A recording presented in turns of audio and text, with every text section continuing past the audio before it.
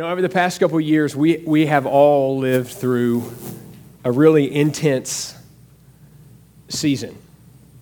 Life-changing, world-changing. None of us knew a couple years ago when we were starting with this COVID-19 thing how life-changing it would be. But clearly, everything has changed. It brought personal tragedy to families. It ushered in an all-new political landscape, uncovering things that had been buried under the surface. All kind of economic changes that are still sort of, the dominoes are still falling on all that, with supply chain disruptions and everything.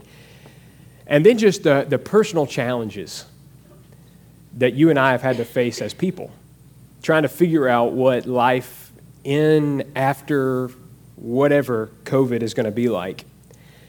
I think it's true that sociologists and economists and historians will probably debate about the impact and effect of the pandemic for hundreds of years. Have you thought about that? Hundreds of years, they'll look back on the 2 years that you and I have lived through and point to them as the underlying cause for all sorts of things that really haven't even happened yet. And of course, the church is not immune from those questions. Even now, ministry leaders, pastors, church strategists are asking big questions about the post-COVID church. And they point to things like a rapidly changing culture that seems to have no room for historic Christianity. You look at a rising generation who, as much as we love them, are hard to understand. Can I get an amen on that one? Okay, my children are like aliens sent from another planet. And then there's the reality that many Christians who experienced a momentary or extended break from church haven't found it necessary to re-engage in their faith. And lots of people are asking what the future of the church is going to look like. Some people have even openly wondered if the church as we have known it for the past 500 years in the West even has a future. I wonder what you think. What do you think about the future church? Have you thought much about it? Have you allowed your mind to go out a couple of years or decades and think? As a young pastor, I'm one of the youngest pastors I know. This is deeply personal to me because I look at your lives and how God's been faithful to you and allowed you to have a flourishing, long life. And I think maybe I've got 50 years left to serve the Lord in His church. What's that going to look like? What's the church going to be 50 years from now? Will we still gather in big public places? Will we become like the early church and gather in homes? Will pastors make a living being a pastor? Or will they have to pick up a trade or side jobs to make ends meet? I'm asking all these questions, and I really have struggled. I've gone to conferences. I've read books. I've asked older, wiser pastors and ministry leaders, pick their brains. I've even experienced the existential dread that comes from asking big questions about life, and my wife has had to talk me off the cliff a few times. And so the next 3 weeks, I just kind of want to work through this with you and maybe allow some of my internal wrestling to come out, so throughout the week you can give me some feedback over what you think. I want to be clear, I'm not, over the next 3 weeks, going to try to unveil some new methods or ministry models. And I'm not up here going to spin some yarns and introduce novel theology or doctrine. If I ever do that, y'all run me out of here as quick as you can, okay? What I want to do instead is just dive deep on the passage Joe read for us. Spending 3 weeks looking at this passage, because I really do think it holds the answers for the future of the church. See, the church's future doesn't depend on our ability to keep up with the world around us, or somehow modifying or contextualizing our message to every perceived crises out in the world. Our future faithfulness and fruitfulness depends on us remembering who God has created us to be, to rediscovering and rooting ourselves, not in some future thing, but in an ancient identity. Peter lays out 3 of those identities in the passage. He lays out several, but I'm going to look at 3 with you over the next 3 weeks. The first is the church is a temple. The second is the church is a royal priesthood. And the third is the church is holy. And I believe if we will get our minds wrapped around that and allow God to work it into our hearts so it shows up in our lives, that we won't have to worry about the future. We'll be right where God wants us to be. And so, long introduction out of the way. Today, I simply want you to see that the future church must remember that we are God's temple, built on the foundation of Christ to glorify Him. That's it. We clearly see it in 1 Peter 2. Now, Peter was writing this letter to a church not in a situation that dissimilar to our own. They were living in a world rapidly changing, and they actually just entered into a new period of official, state-sanctioned persecution. And so Peter looked at this church full of people who were asking big questions about their future, not just collectively as the church, but personally in their own lives. Their future as a church was at stake because their lives were at stake. And so Peter wanted to build into them some confidence. He wanted to encourage them, and he did it in 2 ways. First, in the very beginning of the book, he reminds them of the hope they have in Jesus. Back in 1 Peter 1:3, one of my favorite verses of all time, he says, "Blessed be the God and Father of our Lord Jesus Christ, who's caused us to be born again to a living hope." And so he gets them to think long-term about their destination. Where are you headed, church? Well, you're headed for an inheritance that's kept in heaven for you by God. That when you die and you stand before the Lord, He will open up His arms and hand over to you all those spiritual blessings that He chose you for before time began. So he starts there, and that's a sermon for a different day. Then he gets to the reality of who they are now. Not where they're going, but who they are now. He wants to remind them that their suffering for the gospel was evidence of their faithfulness to Christ. And so persecution and suffering weren't something to run from, but something to lean into. They needed to remember that they were distinct for a reason, and that every time somebody cast an insult against them for their faithfulness in Jesus, they were blessed. They needed to wear it as a badge of honor and double down on their difference. And so he gave them these key markers of identity: the temple, the royal priesthood, the holy people of God. The first one is the temple. And so let's look at this. In verses 4 and 5, he says, "You're a spiritual house." He says, "Come into Him as to a living stone, which has been rejected by men, but is choice and precious in the sight of God. You also, as living stones, are being built up as a spiritual house." A spiritual house. Think about this. Peter looks at a church, I got to think, not unlike our own. A group of ragtag people from all kinds of backgrounds with all sorts of stories gathering together in the name of Christ to worship Him. What he doesn't see are men and women struggling through life. He sees living stones, stones that are alive, being fit together by God into a wonderful, beautiful, spiritual house. By God's grace, this church was more than they appeared to the world. As in English, the Greek word for house, which is on your favorite Greek yogurt, oikos, means the place where a family or household lives, a place they live. And all throughout the Bible, the oikos and the oikois of the New Testament refer to the households of the people defined and represented there.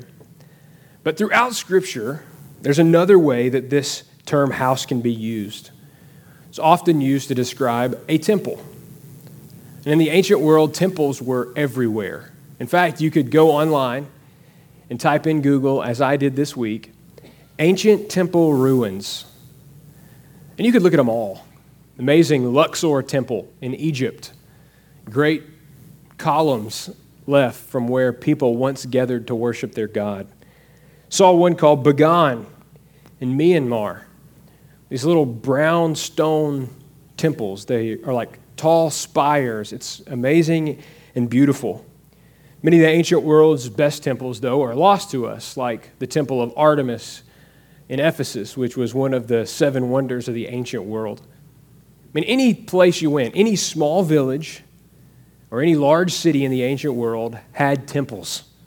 They were these places built to honor a god, and in them were armies of priests whose sole focus was to carry out religious tasks to bring honor and praise to their deities. Worshipers would show up with gold or animals, ready to offer them to the god and receive from them favor and blessing. And they believed that the temple was the best place to do that because the statue of the god was there. And if the statue of the god was there, that meant the god was there too. Of course, the Old Testament has a lot to say about temples. In fact, the Bible begins with a temple. Many Old Testament scholars believe that the Garden of Eden, which God perfectly prepared for Adam and Eve, was set up to function like a temple.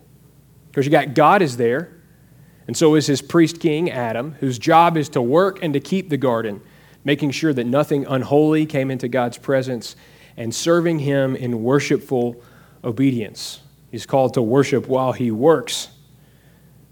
But pretty soon, Adam's sent away from God's presence. He's banished from the temple, left to wander on the face of the earth. But God came to his people again. He called them into his presence, and he gave them instructions for constructing what he called a tabernacle, which was a mobile temple. And everywhere the tabernacle went, God's presence went. In fact, he said in Leviticus 25:22, when he first lays out the rules for the temple, the tabernacle, that on the Ark of the Covenant, the gold-plated box that contained the 10 Commandments, there'd be a little place on top called the mercy seat. And he said, "There I will meet with you." And so the tabernacle came to represent the presence of God to his people. And if they wanted to enter into God's presence and receive blessings from him, like forgiveness of sins and reconciliation, peace, they came to his presence at the tabernacle and brought an offering along the way. And over time, this tabernacle moves from place to place, first in the wilderness, and then when they enter the promised land, until finally, King David brings about great peace on all sides from all their enemies, and his son Solomon is given permission by God to construct not a tabernacle, but a magnificent temple. A temple that's so amazing, people travel from all the world to just see it with their own eyes. The gold is magnificent, and it speaks to the world that God is there. In fact, the chronicler says in 2 Chronicles 7:11 that Solomon finished the house of the Lord and the king's palace. God was there. We know God was there because on the day that Solomon consecrated it in a prayer, the Lord descended from heaven in the form of a cloud and took up residence in the temple so that the priests weren't even able to carry out their work. But maybe you know that temple was destroyed. 587 BC, Nebuchadnezzar, king of Babylon, comes in, burns it to the ground. 500 years later, King Herod the Great rebuilds it and expands on it. But that temple was destroyed in AD 70 by the Romans. And so you're left with an open question. If God's temple's gone, where is God? There's a really theological crisis that the early Christians had been prepared for by Jesus. He had a complex relationship with the temple. It's really captured well in John chapter 2, where Jesus goes in and in verses 13 to 17, he cleanses the temple. He fashions a whip of cords and goes in and runs the guys out of there and says, "You've turned my Father's house into a den of robbers." It says his disciples remembered that it said in the scriptures, "Zeal for your house will consume me." And then the Jews who were there overhear him talking and wondering, what are you doing? And he says, "Hey, if you destroy this temple, I'll rebuild it in 3 days." And they say, "This temple took 46 years to build. How are you going to rebuild it in 3 days?" But John tells us he wasn't talking about the temple. He was talking about, this is John 2:21, the temple of his body. You see, if temples were the place where the God was present, where the God of Artemis, they believed Artemis was present, or whether the God of Yahweh in the Old Testament, they believed God was there, Jesus sort of upends it. If the temple was God's presence on earth in Christ, God took up residence in a man, not in a building. The Word became flesh and dwelt among us. In Christ, all the fullness of the Godhead was pleased to dwell, Paul says in the book of Colossians. Jesus turned it on its head. It's not about a building, it's about a person. That a person comes to experience the presence of God in Christ.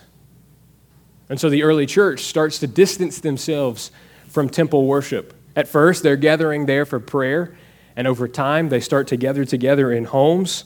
No problem if you were a Christian in Ephesus and you couldn't get to the temple. God is near and present to you wherever you are. And in fact, Peter says, the main reason you don't need a temple is because you yourselves are being built up as living stones into a spiritual house for God. If the temple represents God's presence to his people, and God is present in a way that nobody could have ever imagined in Christ, and what the Scriptures teach us is that when we come together in the name of Jesus, he's here. Isn't that what he says in Matthew 18? Where two or more are gathered in my name, there I am among them. And he is among us by his Spirit. You sense his Spirit move. Maybe you're learning what that means, and you're trying to discover why it is that you feel drawn to church, why it is that certain songs or certain things you read in Scripture move you on a level you've never been moved before. We call that the work of the Holy Spirit, who's opening your eyes to sensing spiritual realities and is assuring your heart that God's communicating with you, that he's speaking to you. So that's a spiritual house at work. One commentator said, Peter's not talking about a spiritual house in that it's immaterial, that it can't be seen. But it's a spiritual house because it's being filled up by the Spirit. It's a place where God's Spirit is dwelling. That's what Paul says in 1 Corinthians 3, verse 16. He says, don't you, and listen, this if Paul had been from Alabama or Texas, he would have said, don't y'all know that you're a temple of God? It's plural. Don't y'all know that you're a temple of God and that the Spirit of God dwells in y'all? If any person then destroys the temple of God, God will destroy him, for the temple of God is holy. And that's exactly what you are. We together are a spiritual house for God. We are his temple. His Spirit lives and dwells among us. And if the church in the future wants to be fruitful, wants to experience all the blessings that God says he has stored up for us, it must be as we rediscover our identity as the temple of God. And that's hard. I mean, depending on what you value, you can find groups of people in the world that seem more significant than a church. There are certainly groups of people who are more intelligent collectively than us. I mean, think about a faculty meeting, the Massachusetts Institute of Technology. Wow, how intelligent. Add up all their IQs, it equals 1 billion, And then you take us. And hey, man, God has to do some amazing work to get us through life. You're looking for people who are more financially secure or wealthy? Go to Wall Street. You're looking for people with better connections to the levers of power in the world? Nobody called me and asked me what I thought about the crises of our day. They didn't ask you. We're not well connected. We're not powerful. And it's hard to believe, especially about some of you. But there are groups of people more beautiful and famous than us. I mean, you take any sort of value system that the world has to offer, and the church is pretty far down the list, but there's no other group of people on the face of the earth who can claim to be indwelled by the Spirit and to be a spiritual temple. None. We are unique and set apart in that regard. And so, we have to remember, the church is a spiritual house, the temple of God. However disappointing church people can be, however hard it is to live with each other, we can't but help to honor and esteem what God is doing here. This is his temple. This is his house. So that's who we are. But I want you to also see how we got there.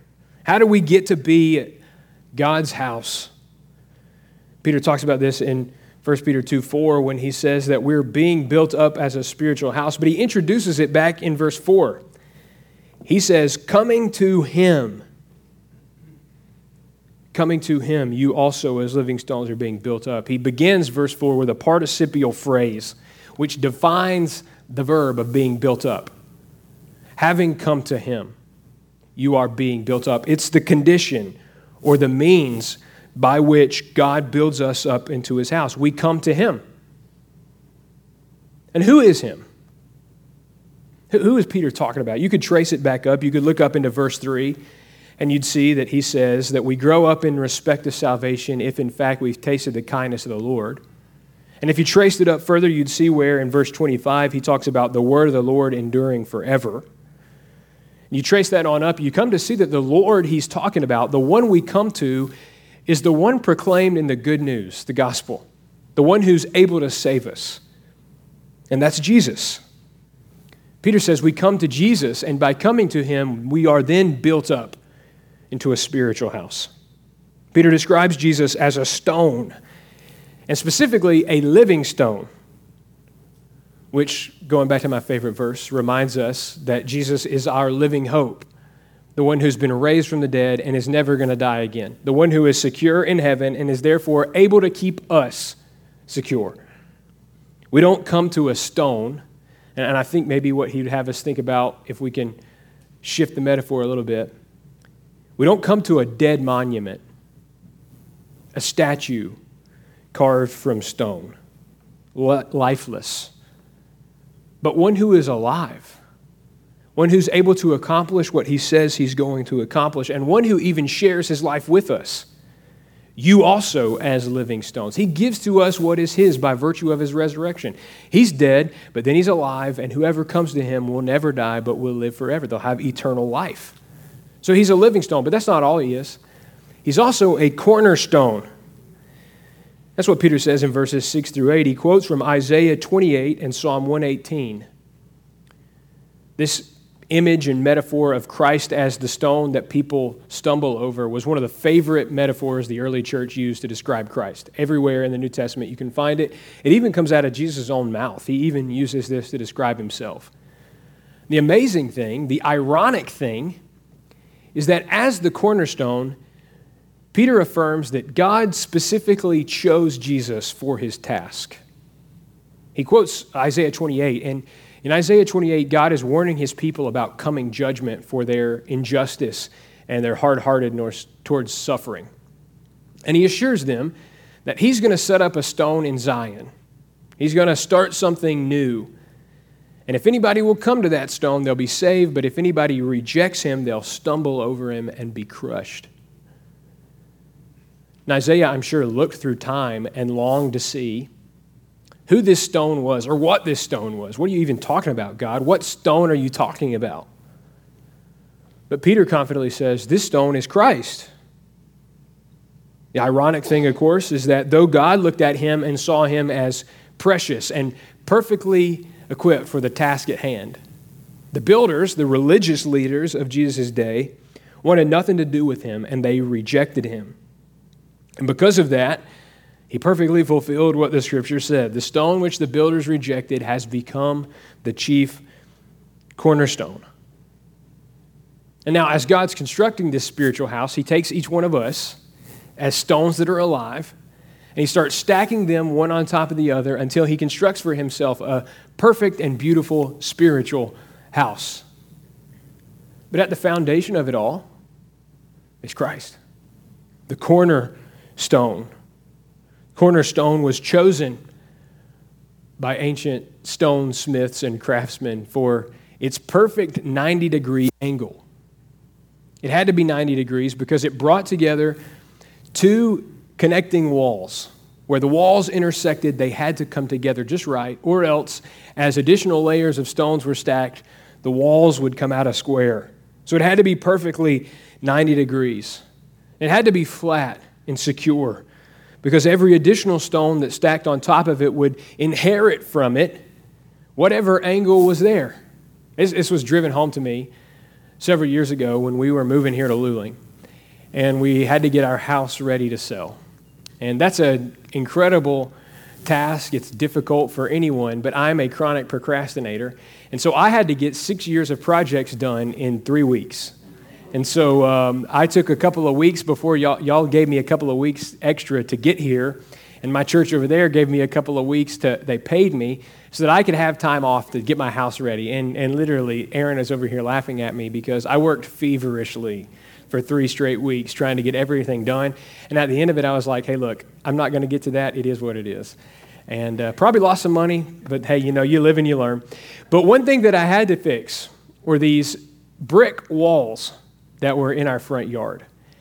And for 6 years, I would go and rake leaves because we didn't have grass in the woodlands. You just had leaves. And I'd go out and rake leaves, and I'd restack all these bricks on top of each other. There were like 3 layers of bricks. And the top ones were always toppling over. But I would just scrape the leaves out and put them back in place. And next month when I came out to rake leaves, I'd have to do it again.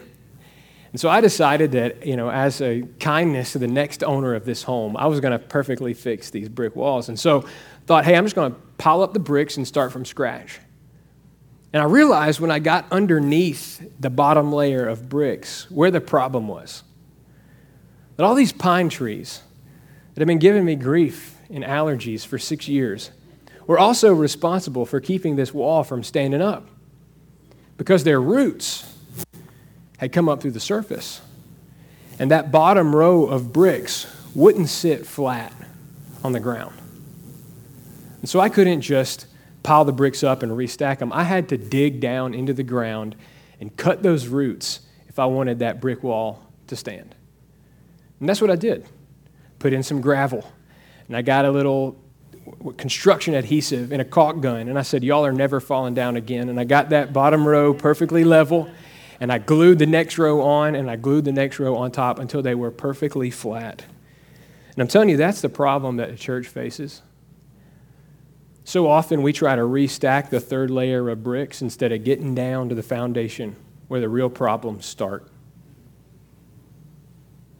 You think about what foundation churches might lay. The church is in grave danger of toppling over when its walls are built on a pastor's personality.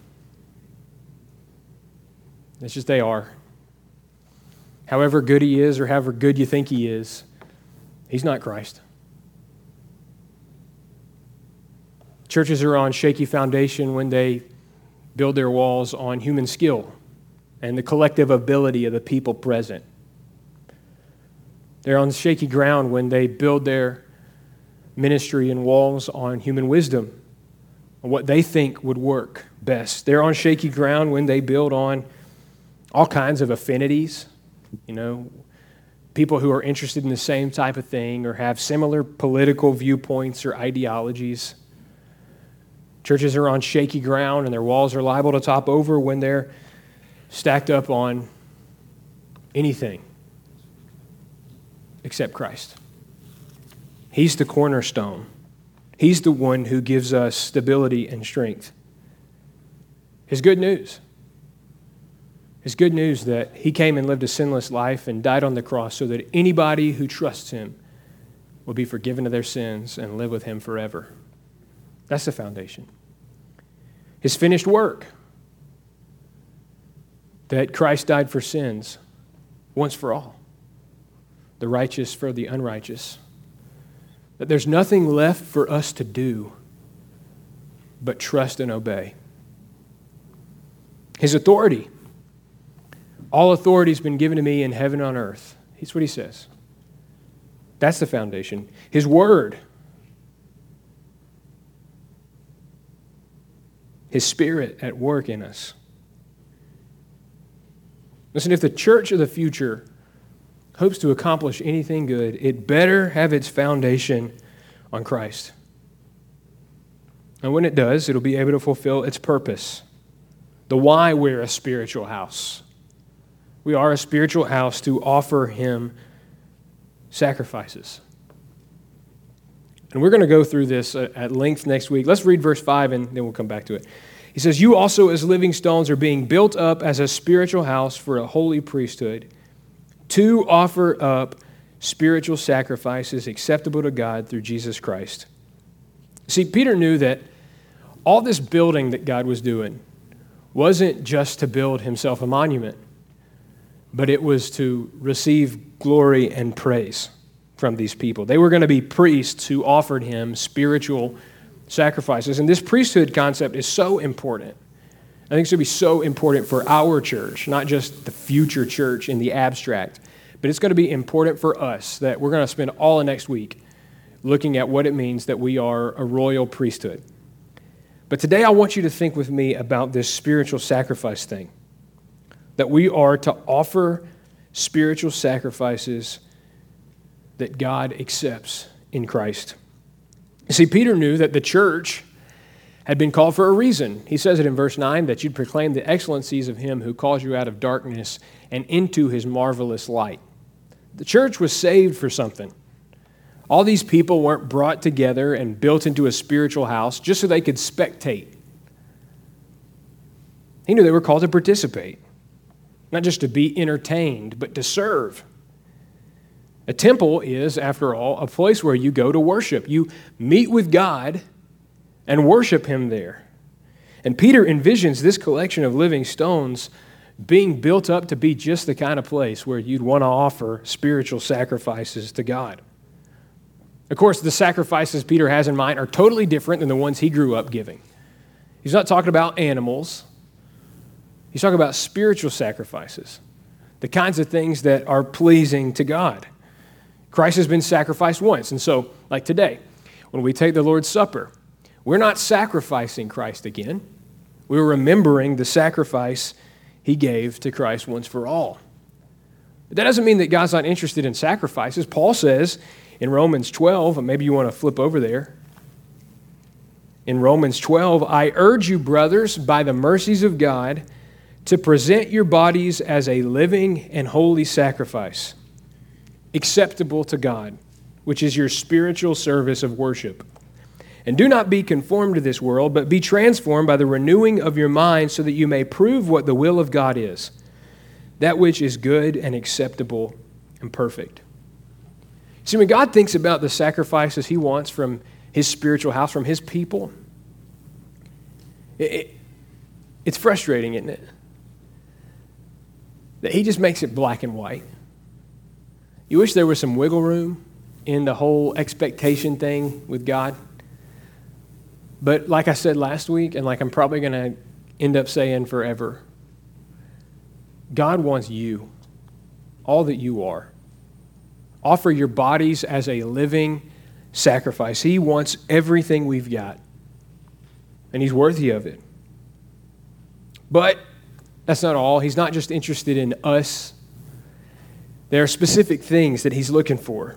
One person said he's talking about the prayers, the thanksgivings, the giving, the serving. In other words, all the duties of religion are offered to God as sacrifices. They're what we bring to him. When we come to worship, it's not to spectate, it's to offer to him everything that we have, all that we are, and we actually express that in some tangible ways. We sing praise. We lift up songs that magnify his goodness and excellence to us. They remind us of things we should have known all along, and we wish we had a thought of that this week when we were facing the things we were facing. But man, it's good to sing it together. That when my race is complete, it's coming to an end. One day it will end, but my lips aren't going to start saying something different. When my race is complete, my lips shall repeat, "Yet not I, but through Christ in me." That's it. Singing praises to God, praying, confessing to him our helplessness, offering to him all the things that we've got problems with and saying, "Hey God, here, you do something with it." That acknowledges his greatness, that he's the only one who can save. When we give to him, like preachers always say, of our time, our talent, and our treasures, when we sacrifice what's precious to us to glorify him, we offer to him worship, sacrifices that are pleasing and acceptable. And if the church in the future hopes to do any good thing, it will be because it remembers that. We're here to glorify him, to bring him worship and praise in a form that he accepts through Christ. Because we're going to have temptations, like temptations to abandon Christ. That doesn't glorify him. It doesn't glorify him when we sink back because of the fear we have for the people around us and what they might do to us. It doesn't glorify him when we are wooed by idols, things that don't have eyes and ears and can't actually intervene in our lives. We're going to be tempted to give ourselves to idols. We're going to face temptations to seek to use the church for our own ends, to turn up the place that God's called to glorify him into something that satisfies our needs and desires. But the church of the future can't lose sight of its God-given purpose. We can't let the culture define or determine the parameters of church or to allow the culture to define our mission. And we can't let cultural Christianity and unchristian cultures distract us from the truth. The church is God's temple, built on the foundation of Christ to glorify him. And if any church seeks to do anything else, it has no future. Will you pray with me? And as you do, will you think about a couple questions with me?